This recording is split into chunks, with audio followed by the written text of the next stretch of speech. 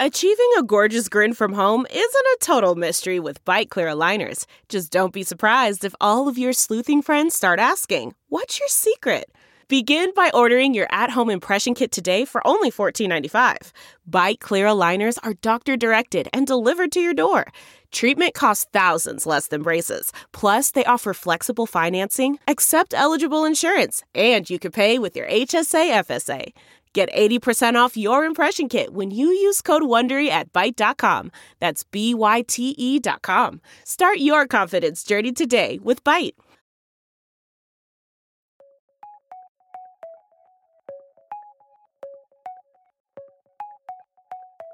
Hello. Hello. And welcome to Philosophy for Our Times, bringing you the world's leading thinkers on today's biggest ideas. My name is Charlie and I'm a senior producer here at the IAI. My name's Harry and I'm a member of the editorial team. So today we've got Cities of the Future, featuring one of the world's most foremost experts on sustainability, Lucelia Rodrigues. This took place in 2022 at How the Light Gets In Festival in London, the philosophy festival produced by the team here at the IAI. So Harry, tell us a little bit about the talk. So this talk explores the potential for a sustainable future through the lens of architecture. Because of course, the way our cities are designed really impacts how many emissions you have to pollute and sort of how you organize yourself around emitting carbon dioxide. Like if you have to drive to work, then you're going to use more than a city that's more walkable. And so considering that when you're designing your environment, it's really going to impact the necessary emissions you have to make. And it's quite interesting because there have been some cities like Zurich who made a very specific choice not to design their cities around the car, and they designed it around public transport. And it looks like Sadiq Khan is trying to push us towards that direction, right? Yeah, definitely. I mean, with ULEZ and all the cycling infrastructure, it's definitely the direction we're going. And I definitely think that we can assume that when you build a city around the car, it almost feels like, well, that's a necessary thing. But if you take a look at Amsterdam, that was built for the car and then was ripped up for the bike, these are decisions that we can definitely make, and it's an important discussion to be had in our city planning, certainly. Absolutely. So remember, if you enjoy today's episode, don't forget to like and subscribe on your platform of choice, and visit iai.tv for hundreds more podcasts, videos and articles from the world's leading thinkers. And also remember that this event is in association with Nottingham University. Now it's time to welcome Lucelia Rodrigues to Philosophy for Our Times.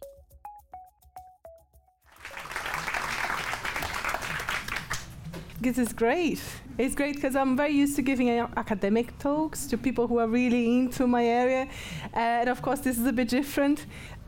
This is a background. I'm a professor of sustainable resilient cities at the University of Nottingham. I had a department there.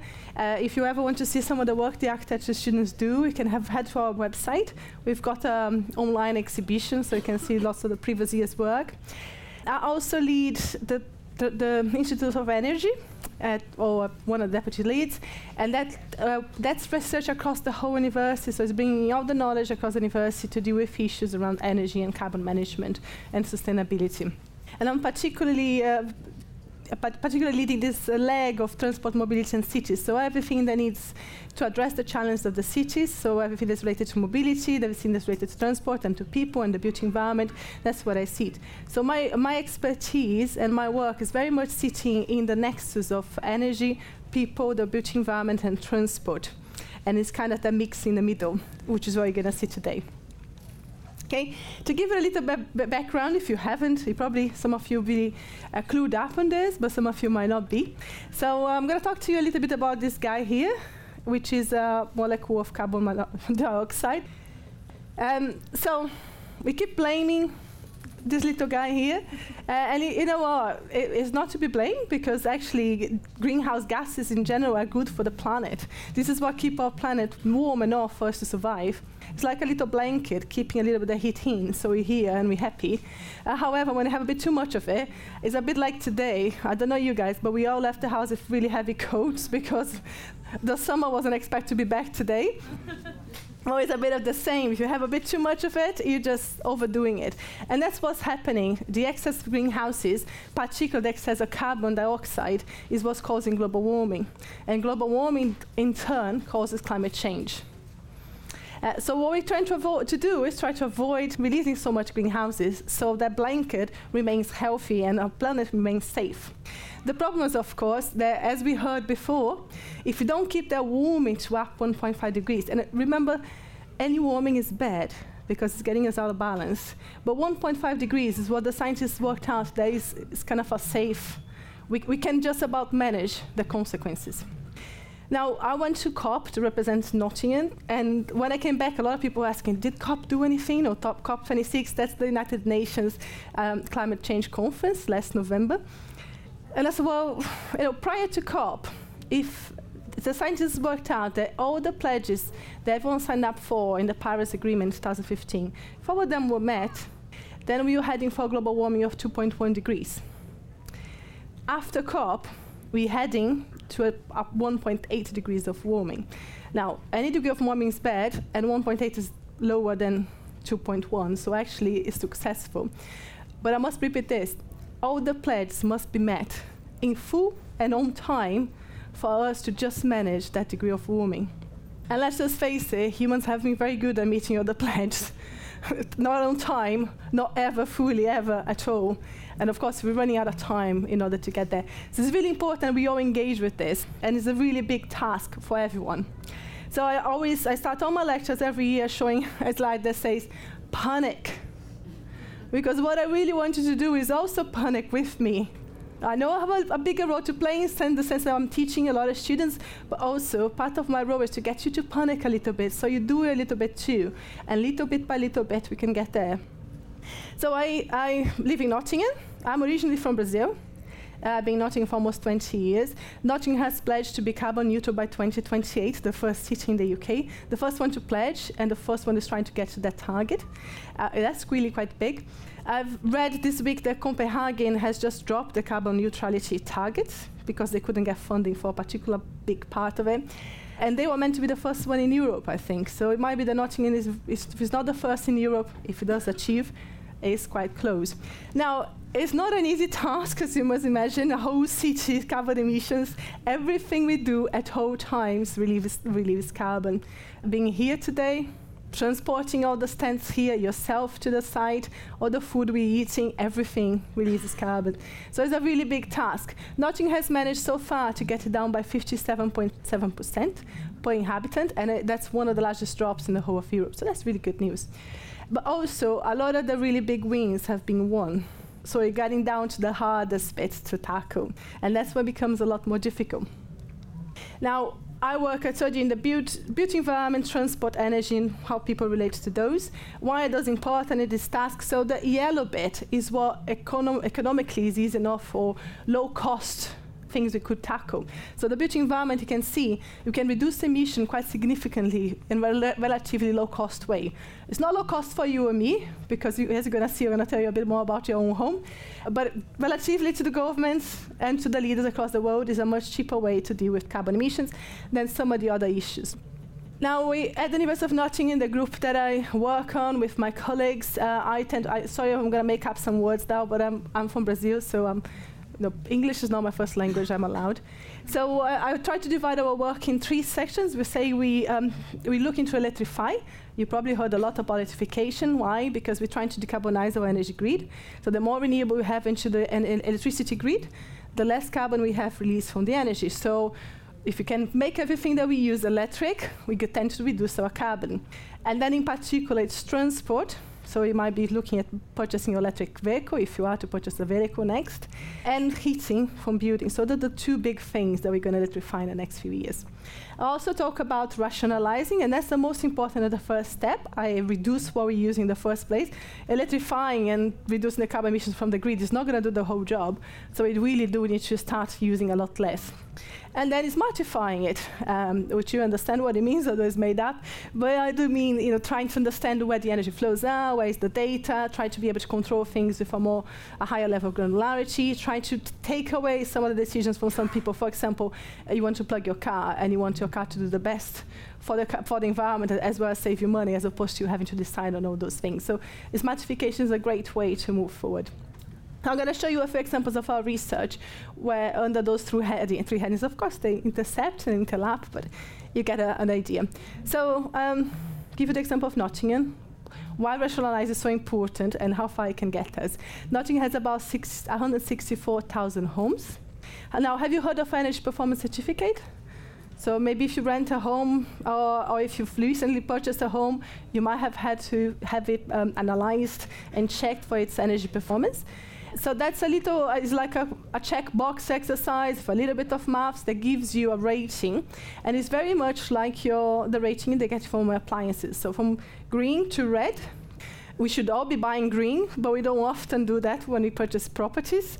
Although very unlikely going to go and purchase a fridge that is red. I don't know why, but we still think the buildings are okay. They're not. But anyway, the government's proposing that all homes in the whole of the UK have to be at least an EPC level of C, i.e. be within the green zone by 2030, which is very soon, I'm sure you agree. In Nottingham, there will be 61% of the homes that have to move from orange and reds into green within the next few years. And that's very similar to the rest of England. So most likely where you are, well, if you know the neighborhood, even worse. Newer neighborhood, perhaps a bit better, but on average, we are about the same. About 60% of the homes need to be improved to that level. A home that is about an EPC level, an average of D, which is the average that we have in the UK at the moment, releases about 6 tons of carbon per year. So per home, that's a lot of carbon. Now, let's assume that we did get them all to EPC level C. Now, I live in an old Victorian house in a conservation zone. If you're with me, conservation zone, old houses, it's a really tough job.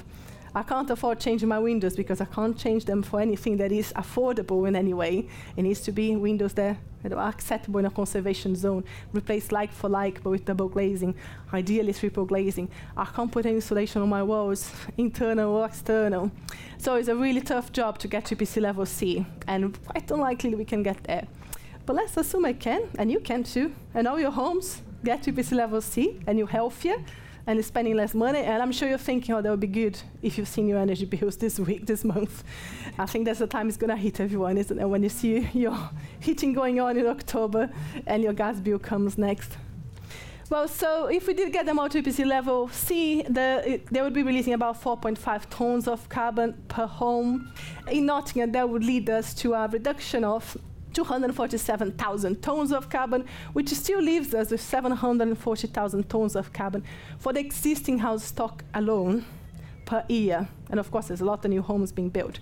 What does that mean? Well, that's the equivalent of about 740,000 hot air balloons every year, or the equivalent of 10 times the area of the city of Nottingham in trees. So we cannot offset. Offset is just not an option.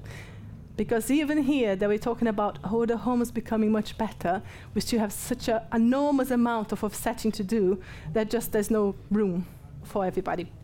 So we need to do better. Those 4.5 tons of carbon, if you look into this, so let's assume your house has all got to that level, 42% of that to be coming from heating in average. Now, if we electrify heating and we can then tap into an electricity grid that is decarbonized, you're likely to get those 42% carbon emissions diminish or even disappearing, which is great. But that's just about half of the problem, isn't it? The other half is your choice of travel, your choice of food, the way you manage your waste. It's not one big win. It's lots and lots of really little wins. And then when it gets really complicated, because you leave the light on and think it's fine, it's just one LED that's being on. And indeed, one LED that's being on for a couple of hours is a tiny amount of energy, and a tiny amount of carbon, also a tiny amount of money. But if all of us left one LED on for a couple of hours every day, just because it's fine, then altogether that's a lot of carbon. And it does seem quite small, but it's only when all those small things are put together that we're going to deal with the other 50% of the problem. So one of the projects I've been looking at is looking at a roadmap for retrofitting Nottingham. So look at all those housing stock. There's a lot to this project, but I'm only going to show a few bits and pieces for you to have a feel for it. It's funded by the government. It's funded through the Community Renewal Fund. It's a Levelling Up Fund agenda that has come out last year. So it's kind of a one-off fund the government had. Nottingham had 4 projects funded. This is one of them. Residential buildings represent at least 22% of carbon emissions in the UK. If you start considering your choice of transport, etc., then we're doubling that up. 80% of those are still really bad, it still need improvement. So if we look at what that really means, so this is really recent, so that's where you're likely spending your money in your energy bills. I think it just came out last month, it's from Ofgen. And you can see the big blob there is central heating. And central heating being on for 6 hours a day, I don't know how long you left you on. Hopefully nobody has the central heating on yet. So you spend about almost £10 for 6 hours of heating at the moment. And it might still go up again next year because we don't know what's going to go on.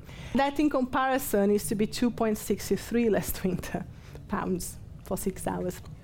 It's a huge increase, isn't it? So we can see that's a big chunk, and all the rest is lots of small chunks of energy and cost, of course, from your pocket. That also leads us to the idea of fuel poverty. There's some of you might have heard of. I mean, I'm a professor, my husband's a professor, and I actually say we're in fuel poverty now because we have an old house, and fuel poverty looks at proportion of your salary that's spent for heating your home, or you're spending your energy bills, and that's quite a significant proportion at the moment. But also, the way government calculates fuel poverty at the moment excludes all the EPC level C and above, which means a lot of the social housing have been excluded from those maths because they've been improved recently. So in Nottingham, there's about 25,000 households so far considered to be fuel poor before the increase in cost. We expect at least another 15,000 that is not taken into that maths that's going to come there. It's a huge amount of people who can't afford the energy bills. So we must do something much better than just a one-off payment of whatever you're getting for £100 that's going to resolve your problems. I don't think you will. Now, lots of complicated things, but the one thing I want to show you is the red bit. So the red bit is all the houses you have to bring to green bit. So the EPC levels before C. And you can see, of course, the older the home, before 1900s, so my Victorian little home is here somewhere, and the newest the home, the more green you have. So, but there's this big chunk of red that we have to deal with. So we looked at that, and we look at the fact that actually the Nottingham housing stock is mostly made of houses. There's very few flats. Be a bit different from parts of London. And the majority of them, 80% of all the homes are heated by gas. And within the housing themselves, is over 90% for all the house types in Nottingham. So everyone really is using gas. We have to get away from gas within 5 years or so. So that's quite a complicated matter to deal with. Anyway, we pick those houses then and turn them into models that represent the housing stock. So that if you live in a detached, semi-detached, middle terrace, and a terrace that has a typical floor plan, you're likely represented here. We use typical materials, and then these are the periods of time where those houses had a significant change. So for example, we put together all the pre-1930s homes because they tend to have a solid wall, and they tend to have a particular design, a particular type of materials between 1930s and 1970s until we start having building regulations that start to control. And then there was a big change between 1980s and post-1985 where the building regulations really changed significantly. So we divide them into those 4 big periods of time to try to represent the majority of the stock. What you can see here is those detached, semi-detached, etc., represented for those years. So the annual heating demand for each of those house types that are built for those years. So you're likely to find your house here somewhere and have more or less a representation of where you probably are if you haven't yet achieved an EPC level of C. And then we looked at the retrofit measures.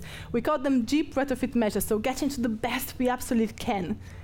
Now, getting to the best we absolutely can would involve loft insulation, floor insulation. Loft insulation, possibly the majority of you already have.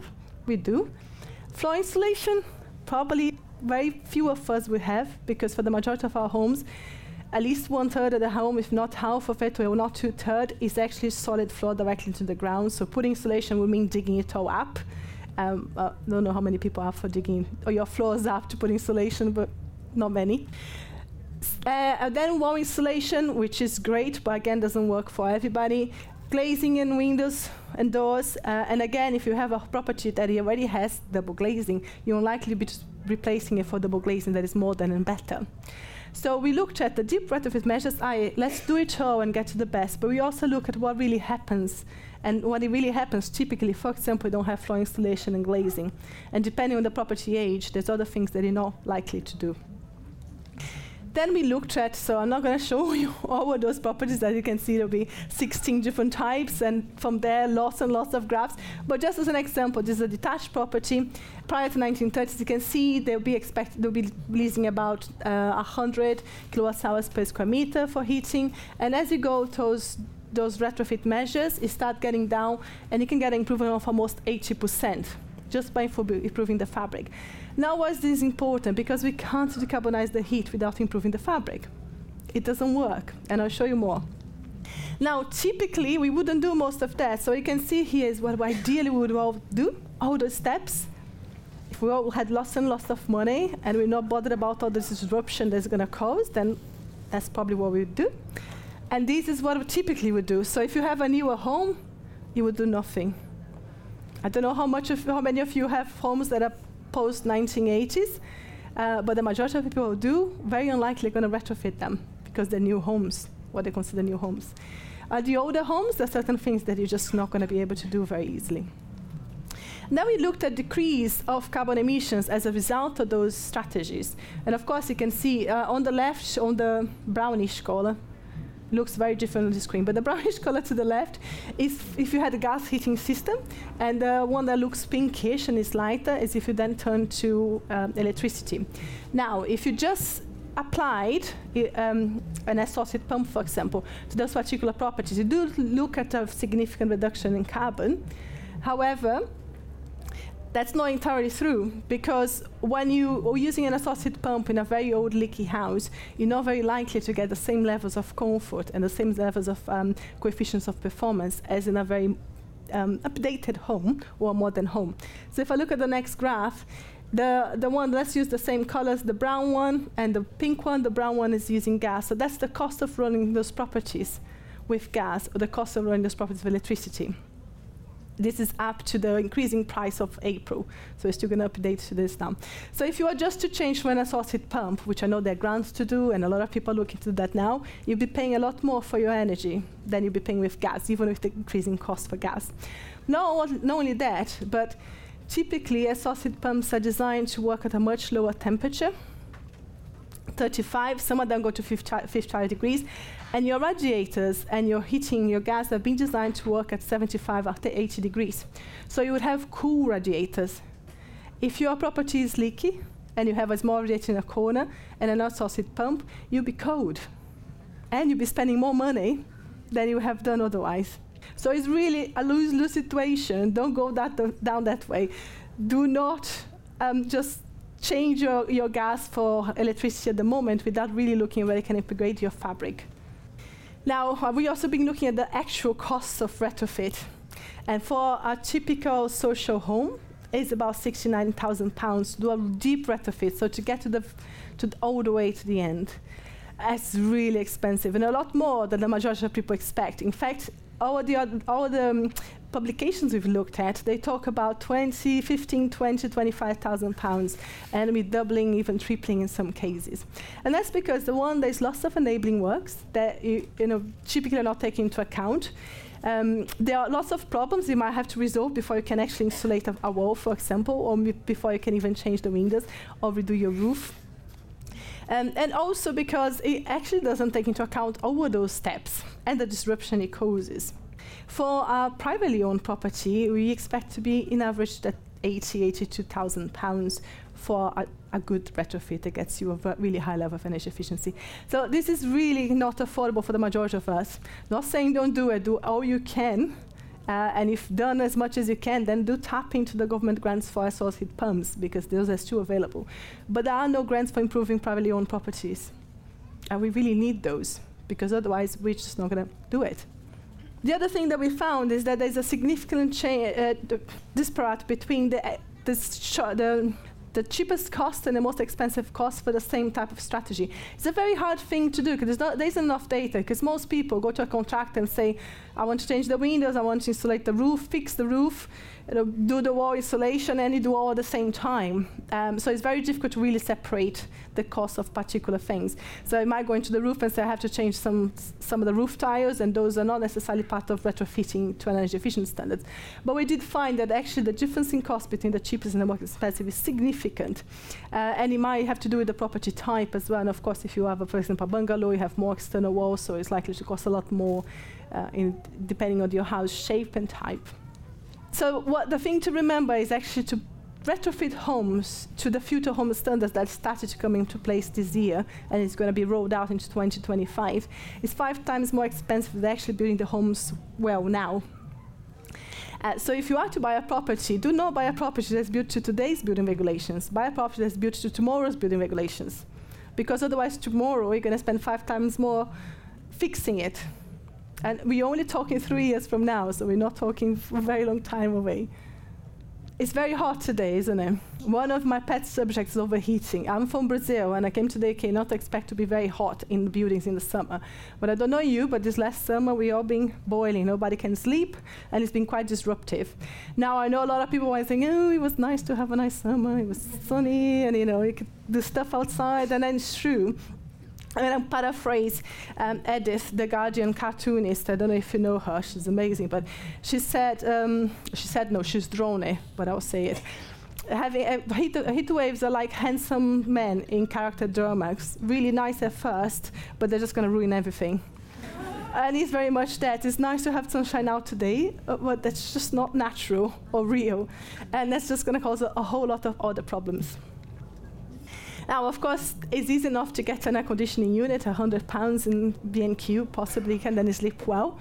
But this is just a trap. You're going to be using energy, which in turn is being generated through and releasing carbon emissions to be generated. And you're also going to be pumping the hot air out, warming up the outside of your house and the planet. So then you have to cool it down even further, because you just contributed to warming it up. And the further we go, the worse it gets. We can't just expect those technologies to come and replace that. So this is the University of Nottingham. It's 8 eco homes that we do all sorts of tests. Each one of them is being sponsored by a different business, funded by lots of different government grants. So we do lots of different things in them. They're built with different materials. They have different testing of technologies that people are using. And they're also connected as a smart grid, as a community that's energy efficient themselves. So we've done a lot of work there looking at climate resilience and looking at the fact that actually if we design the homes well enough today, they're not going to overheat tomorrow, not in the UK, because we're not in extreme climate. The problem is we're not designing with warm weather in mind, and we are in a global warming scenario. So in the next few years, we're likely to have more and more of those heat waves and more disruption. And offices being closed, people being told to stay at home. It's like when it's really snowing, isn't it? What's going on here? So the message is that designing a home that performs and is comfortable in the summer doesn't cost you any more. It's just being a bit clever about allowing the sun only when you want in the winter, but in the sunshine, in the summer, keeping it out, which is your primary source of heat. Is enabling ventilation to enable that heat to be extracted without excess use of energy, but also being clever about how you manage that.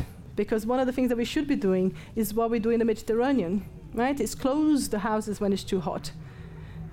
Close all the windows, put the shutters on, close it all up, leave the heat out. And when it's cool, when it's nighttime, and in the middle of the night, just open it up, let it freshen up. But we've done a lot of work on looking at that, and a lot of our work has then informed real-life developments, and so I'm going to get to you next. And I'm use one of our real-life developments at the Trent Basin in Nottingham as an example of this mattifying work that I've been talking about. So Trent Basin is situated in a very large redevelopment zone in Nottingham. We've been working with developers and the City Council for the last decade, really informing the vision and developing this, what is the low-energy sustainable development of homes. Not zero carbon yet, because the developers couldn't afford getting that far, but we are looking at doing that in the next stages. So when I talk about Smartify, one of the works that we had done on the Trent Basin was, we pushed the developers to go as far as they could. We've made those homes really energy efficient and to encourage sustainable living, and they have done so. But there was a limit for how affordable they were, because they were selling homes on a very risky site. So when we got to that limit, we said maybe there's a different solution. We proposed we connect them as a community energy scheme, and we got to fund it through Innovate UK and Project Scene. And that helped, and Euro that helped us fund the capital. So there is the largest community energy battery in Europe there. There's a large PV array. which initially we put in the direct sites, and as the sites got developed, we then moved the arrays onto the buildings, so they're now being used by the residents. And very importantly, there's a community hub that is an area that people can meet. So we encourage that community capital, and people get started to know each other, but they also can engage with energy, and they can understand where they sit. So for example, they can see themselves in this, what we call digital twin. So there's a digital twin of the development. If they log in, they can see how their house is performing in relation to other homes of the same type. Of course, they can't see the neighbor, but they can see they might be at the higher end. So I have a two bedrooms property with 2 people, and actually consuming twice as much as the other 2 bedrooms property with 2 people. So maybe I'm doing something wrong. So when it comes to smartifying, there's two ways things. One, researchers like ourselves can actually see what's going on, what are the bottlenecks, what are the failures, and work on those to improve. But we also can inform the public, and people can engage with what the actual difference that they can make with those little wins. We won lots of awards, which I'm not going to cover there, but you're welcome to read later, and got further funding to look at what we call behind the meter. So we then took them, we're just doing that now, taking the community off the grid, so they can work within the community. And the idea here is that, well, maybe you don't have enough roof space to generate electricity, but your neighbor has lots of roof space. We are renting the roof space, and everyone is sharing the energy that goes either into the battery or into the homes, or then is sold back to the grid.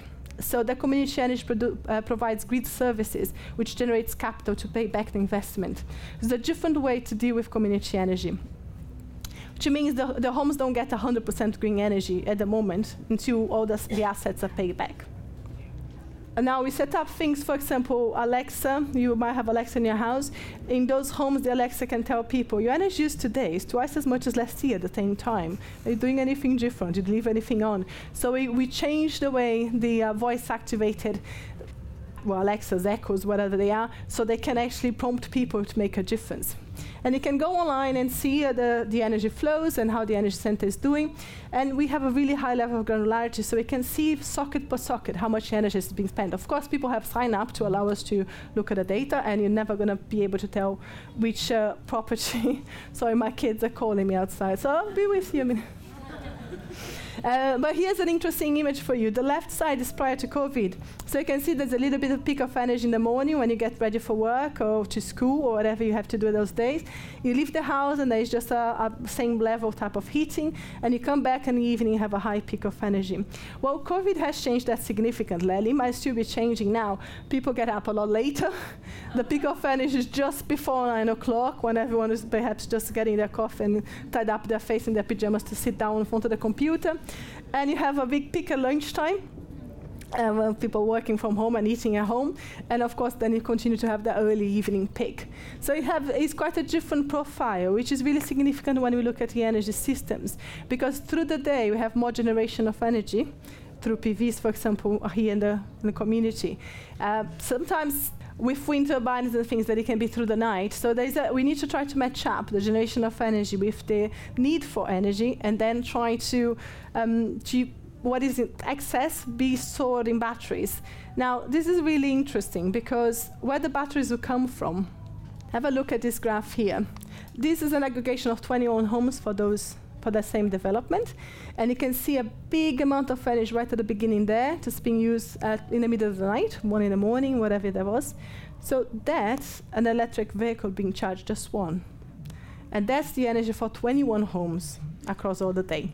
So you can see the difference that one electric vehicle can make to the grid. So we need to be really careful and really clever on how we use that. And that brings me to the next bit. You can see that's the EV charging just in yellow there. Proportionally, the amount of electricity is just gigantic. But we see EV vehicles or electrical vehicles as energy assets too, because all they have is little batteries that it can move around to suit you. So we then had a project called eVelocity that was looking at bidirectional charging. So looking at the ability not just charge a car, but discharge the car and charge a home. So you can use the battery from the car to make up for that difference, so when there's availability of energy and when you actually need energy in your home. We use the university campuses and some other, Leeds City Council, Nottingham City Council now, and a few other universities to look at how that could work. We looked at hotspots, so where people would park their cars or their vehicles. In this case, here is a fleet, so it's working vehicles. And also, we can see when they're being in use or not in use. So in white is when they're parked somewhere not in use. Some fleet are constantly in use. In red is when all the vehicles or their fleet is in use, which is really very rare, as we find out. So with that, we can then look at the vehicle availability, which means where is it? How much battery, what's the battery status of the battery, and how much energy you need. So you might say, oh, actually, I don't want to discharge my car because I'm not drive the next morning. Well, you can just tell our intelligent program how much charge you need the next morning and by what time. So then it can decide whether your car is being charged or discharged, powering your home or just powering your home or powering from the grid. And then we mix that with renewable energy generation and also the carbon intensity of the grid. So there's a lot of this work around the intelligence and the algorithm development in the background to make those decisions. So we can then tell or we can tell you, or we can tell the machine, it's a good time to charge, or it's a good time to discharge, or it's a good time, but now you need to charge it fully, so by 6 o'clock it's ready to go. So what's next? So we're looking at digital twins at a much larger scale now. So we can have not just the physical built environment built in 3D, but the ability to feeding data into those that digital environments, so we can extract answers and also trying to identify where the problems are. And that can inform both energy in buildings or energy consumption and management, but also things like transport or even health outcomes. And with that, I thank you for being here again, and thanks for all the people who come sit on the floor.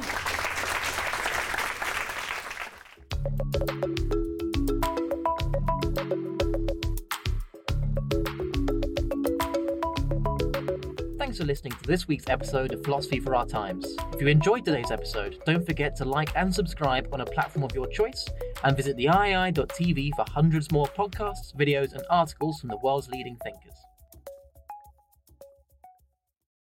You know how to book flights and hotels. All you're missing is a tool to plan the travel experiences you'll have once you arrive. That's why you need Viator. Book guided tours, activities, excursions, and more in one place to make your trip truly unforgettable. Viator has over 300,000 travel experiences to choose from. Everything from simple tours to extreme adventures and all the niche, interesting stuff in between. So you can plan something that everyone you're traveling with will enjoy. Real traveler reviews give the inside scoop from people who've already been on the experiences you're considering. So you can plan with confidence. Free cancellation helps you plan for the unexpected. And 24/7 customer support means you can travel worry-free. Download the Viator app now and use code Viator10 for 10% off your first booking in the app. Find travel experiences for you. Do more with Viator.